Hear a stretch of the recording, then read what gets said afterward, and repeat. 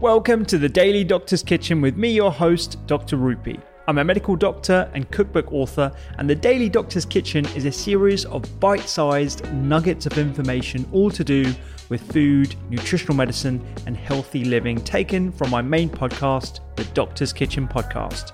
And if you want to learn how to eat well every day, check out my free recipes, books, newsletter, and download the app at thedoctorskitchen.com.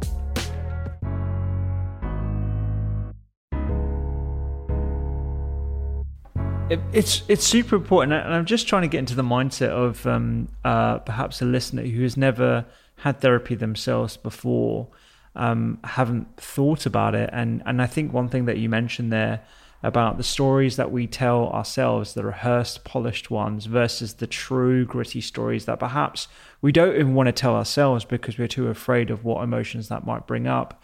And if you are new to the concept of therapy and you want to sort of dip your toe, where would you start? And if you have started and you've read your books, for example, or some other authors, you've watched some stuff online, how do you actually find a therapist that will get you and your situation and be able to identify and empathize with you,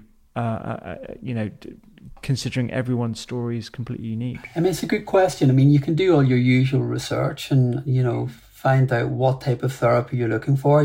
Some people, I'm trained in a couple of different models of therapy. So if somebody wants to change how they're thinking and their emotional responses and how they deal with anxiety or depression, OCD, panic disorder, my argument would be cognitive behavioral therapies are probably most effective.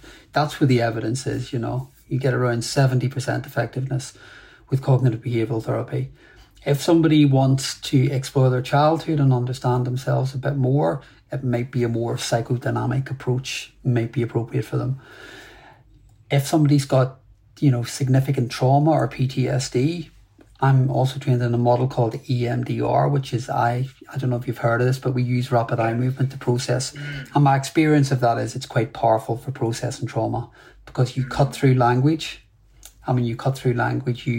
You can get to places much quicker.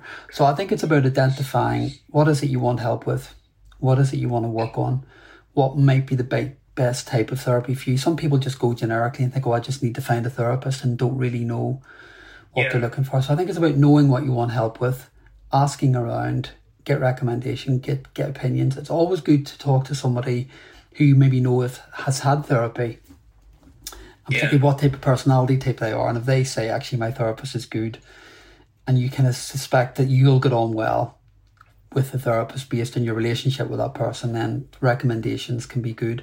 But, sometimes you might rock up at therapy and you meet the therapist and you don't get on. Or you don't build trust quickly, or the rapport. It's like everyday life. Sometimes we meet people and we just really hit it off and we like them. Other times we meet people and sometimes it's just not there. And that can happen in therapy as well, that, if that connection isn't there and you don't trust the therapist, then don't waste your time. Obviously it doesn't happen instantly, but I think if you're a few sessions in and things are not beginning to move or evolve, then you look for another therapist. Giving it a bit of time, not jumping ship quickly, but trust is everything really. And being in the room with somebody that really gets you, so that when you're telling them stuff, they're hearing you. I think that is the key thing. But it's not as scary as it sounds, it's quite liberating, really liberating. And it's part of the job I love, actually, because you see people at all the different stages. They come at the beginning and often really struggling. And then you go through all of that stuff with them. And then you get to your kind of point of balance and equilibrium, and you can see things leveling out and things beginning to improve. And then you get to the end of therapy and you've watched somebody reclaim their life and, rebuild and get out there again. And that's quite a powerful moment, because you've always got that image of session 1 and 2 when things have been really dark or difficult or challenging. And then you're watching the progress. And of course, as a therapist, you've always got a mix of people. So I might have one client who's just arrived and you're dealing with it, the difficult stuff. But then I might be finishing up with another client who's, really in a much better place. So there's something fascinating about that, because you're moving in and out of different states when you're working with people. But I think it keeps you really charged in your work, because we become tired like everyone else.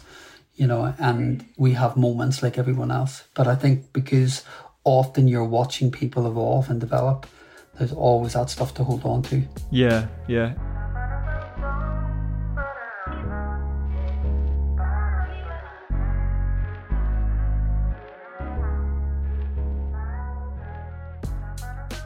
I hope you enjoyed today's Daily Doctor's Kitchen. The Doctor's Kitchen podcast is where I discuss multiple topics around nutritional medicine and well-being with experts and researchers from around the globe.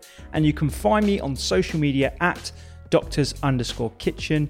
Sign up for free recipes every single week at thedoctorskitchen.com. And don't forget to download the app. I'm Dr. Rupy. Have a beautiful day.